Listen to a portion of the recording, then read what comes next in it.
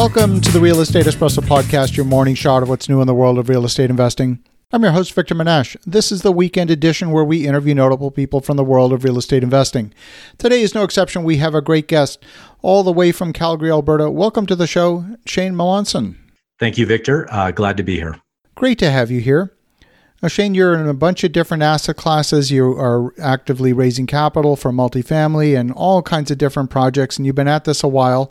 But I want to focus today on something that's been kind of interesting and I think very topical. But before we get to that particular project, let's talk a little bit about your backstory and how you got into this particular area of real estate investing.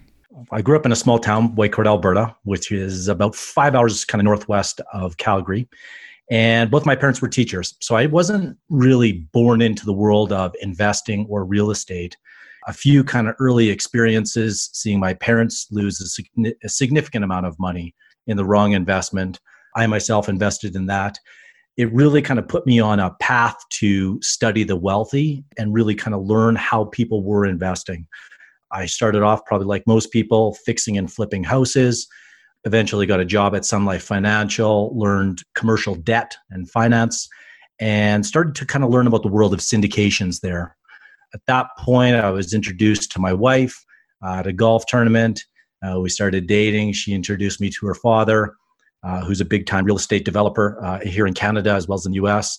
He was seeing what I was doing in the residential world, and he said, if you want to take this more seriously, come on a trip with me. We're going to go to Houston. We're going to go down to Palm Springs, show you some of the deals I'm doing. And from that point, I was very much intrigued and hooked, and I essentially left my job at Sun Life to pursue doing larger multifamily, retail, industrial deals. Certainly the mobile home park that we did out in Ontario we'll probably touch on. And that's kind of the 2-minute version. Obviously, we can go deeper, but... Perfect. I love that. Well, you mentioned the mobile home park project. Maybe why don't you give us the backstory on that one as well? And I think it ties into our current circumstance today, something that is, I think, a very real market opportunity for those who choose to take advantage of it.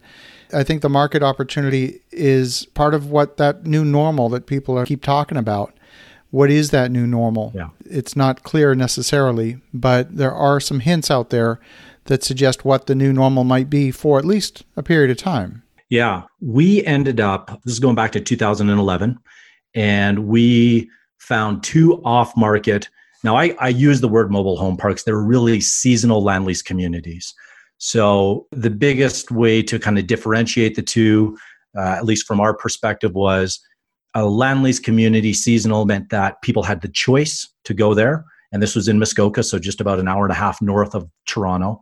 So it was discretionary money, like what we talked about just before recording, right? The fact that RV sales are up. I didn't realize that, but it makes sense because you've got people now that are looking for different places to vacation and kind of have fun, escape the city. And that was one of our big features, if you will, right? To get people from Toronto, we tried a million different things. Not a million, but we tried 20 or 50 different things. We would eventually give away gas cards to get people up to the resort because we knew once we got someone to the resort, they would think, this is incredible. But when you think mobile home park, that brings up certain images in a person's mind. And this was a very, very much a different experience, right? We had built about a $750,000 clubhouse. We put in a kid's pool, splash pad, park. They were fully serviced, obviously serviced in the sense of a mobile home community. Some of the actual cottages, that was another thing. We didn't call them mobile homes. We called them cottages. And a person could essentially get into that for about $60,000. And our positioning was against timeshares or condos because we knew that if someone was going to buy a house, they're probably not coming to us. But if you've got $60,000 to $100,000, you might be interested in this type of lifestyle. You could be up there the entire, we were open 6 months out of the year. We developed a rental program so that when you weren't there, you could generate extra money. There was no such thing as Airbnb back then, but today, I'm sure that would just be even more of a compelling reason, I think, to invest. The first 18 months we struggled in the sense of getting people to commit and purchase. But once we got that sweet spot of the price point, the marketing, and the right demographic that was going to invest there, we were selling 50 a year on a fairly modest budget. Wow, I love that. Well, we're at a point in time today where people have been locked up for 6, 8, 12 weeks. They're starting to go a little bit stir crazy and looking for a getaway. They're not going to board an aircraft and go to an all-inclusive resort on an island, but they are looking for a getaway. They're looking for something that's driving distance, something where there's going to be a little bit of social isolation. It could be a cabin on the lake. It could be a chalet in the mountains, something that's going to give them a bit of that social distancing, but it's still going to be a good quality getaway. I think Airbnbs in the right location are going to do extremely well this year. Like we talked about before the recording started, our RV sales and boat sales both have gone through the roof this year. If someone was looking to pick up a distressed property, a distressed mobile home park or a distressed RV park in a good location that had potential, what kind of amenities would you put in place, and how would you approach a project like that, given that you have experience having developed a couple of these already? Yeah, that's a good question. I think the first question is essentially, who is your market, right? Are you going after the baby boomers? Are you going after families with younger kids? That is really going to dictate the type of amenities that you put in there. Now, what we found was definitely a splash pad, a pool, something where kids can go. I think regardless, because you've got, let's say, the grandparents that are going to have their grandkids there, or you've got families coming up to visit. So that was always busy, always full. It was one of the first things any of the people renting or purchasing wanted to see. One of our properties was on 1,100 acres. It had a 200-acre freshwater lake right in the middle. And so obviously, I mean, that sounds big, but there was no boats on it. It was mainly, canoes, and people could go out on paddle boards. So water is always, I think, a main attractor. So from an amenities perspective, if you've got water there, that's great. If you've got golf nearby, certainly we didn't have a golf course on our property, but one was 5 minutes away. I'd say those are some of the amenities that I would focus on. We developed the clubhouse, which was nice. It acted as a sales center. I think a big part of it is, what's your budget and how big of a deal or development are you doing? I mean, the 53-acre property that we developed first, that required a fairly significant capital budget of about $2 million just to put in, just to front end some of those amenities. Knowing what I know, I don't know if I would do that right now. I think you could probably sell some on plans. I don't think you want to give away all your waterfront, which is what we did initially. So there's lots of lessons that can kind of be learned, but I think most of these properties are mom and pop. And so understanding the infrastructure in the ground and how much that is actually going to cost to replace or upgrade if need be would be probably the first thing I would verify.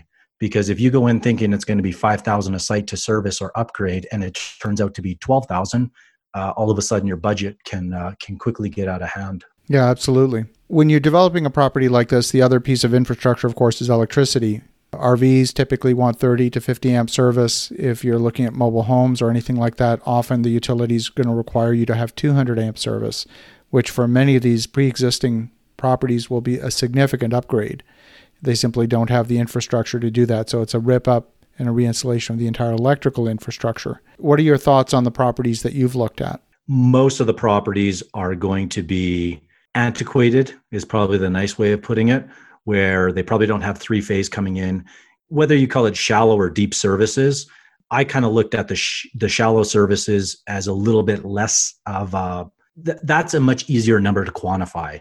What we found was when you start upgrading your water systems and who's going to be required to monitor those systems, because if you're on a private water well, then you need someone that understands it, has done the testing, knows what to look for, because you're responsible for people's health and safety out there.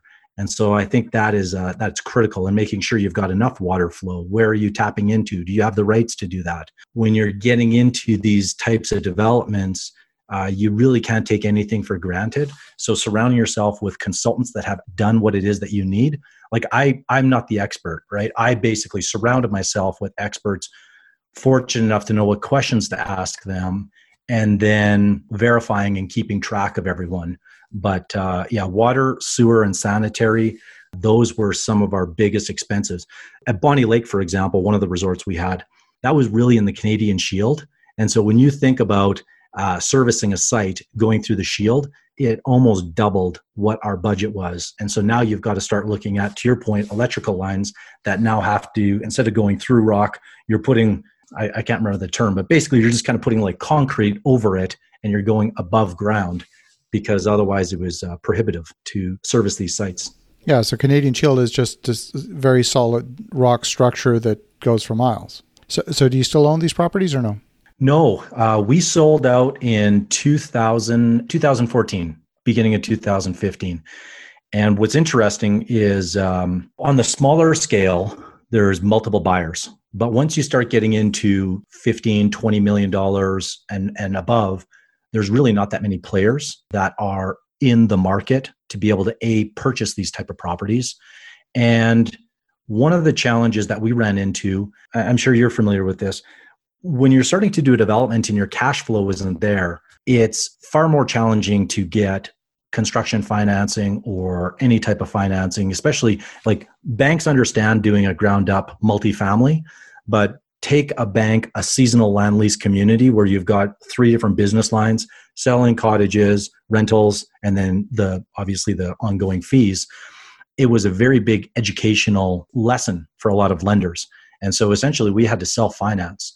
And that was one of the probably biggest lessons coming out of that, having to go back to our investors to be able to capitalize the project. Now, it was a big success, but when you're raising money at 10 to 12% versus going to the bank at 4%, 6%, whatever it happens to be, it chews into your profits quickly. Absolutely. Absolutely. So are you getting continued deal flow in that space? And if so, what's your source of properties? A lot of these are going to be direct to the seller, right? That's what we did. We basically met and made connections with owners of these properties that have been there for 20, 25 years. So it's like, okay, here are the 5 parks in Muskoka. Right. Go knock on the doors, meet them, go for coffee, walk the properties. It's very different than when you're buying an apartment building or a piece of land from, say, a broker, right? I mean, that has a very kind of clear process. Whereas when you're buying a seasonal land lease community, for example, or even a mobile home park, you might be doing a share sale versus an asset sale, which are very different. I had to learn all about that.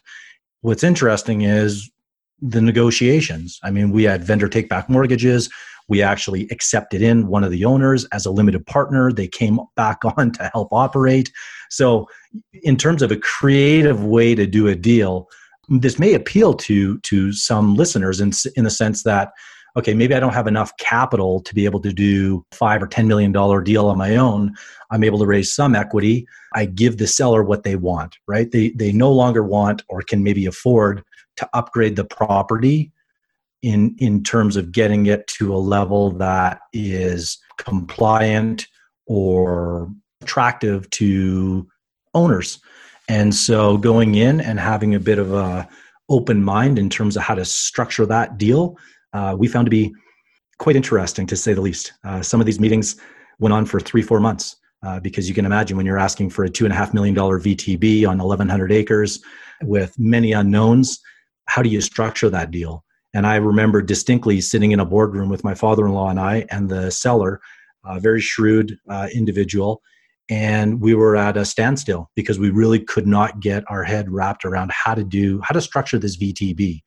Essentially what we did is we cut the park in half and said, we're going to put half of the VTB up here and half of it down here.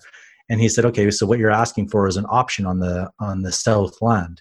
And he's like, well, I guess if that's the way you want to look at it, yeah, you could call it an option. Now we had to pay a nominal interest rate on it, but our biggest question was, if we can't develop on the south land, then is it really worth the number that we're paying for it? And right. So anyways, I mean, these are just kind of the different strategies and things that come about. And when you're dealing with people that are sophisticated, you've just got to have many different tools in your tool belt to be able to navigate those negotiations. I love that. Well, as you may know, I have developed a mobile home park and an RV park and done it with our own captive municipal grade water supply and our own captive municipal grade sewage treatment plant and all of the rest. So all of these off-grid things that you've talked about, we have direct firsthand experience with. And it's not simple. There's a lot of regulations to meet, and absolutely, it's something that's an issue. It's something that it demands ongoing attention and maintenance. But even with that, we love being in that business. Yeah. No, I think there's a lot of unknowns and variables, which is maybe, let's face it, it's not quite as sexy to say that you own a mobile home park versus an apartment building or an office building. But I can tell you the people that generally own those mobile home parks do very well, and they don't like to sell them unless there's like a real need or desire to do something else with it.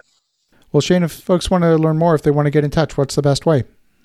The best way is just my website, Shane Melanson, MELANSON.com, and you can check out any of the resources there. Fantastic. Well, for the listeners at home, definitely reach out to Shane and connect with him at shanemelanson.com, ShaneMelanson.com. And in the meantime, have an awesome rest of your weekend. Go make some great things happen. And we'll talk to you again tomorrow.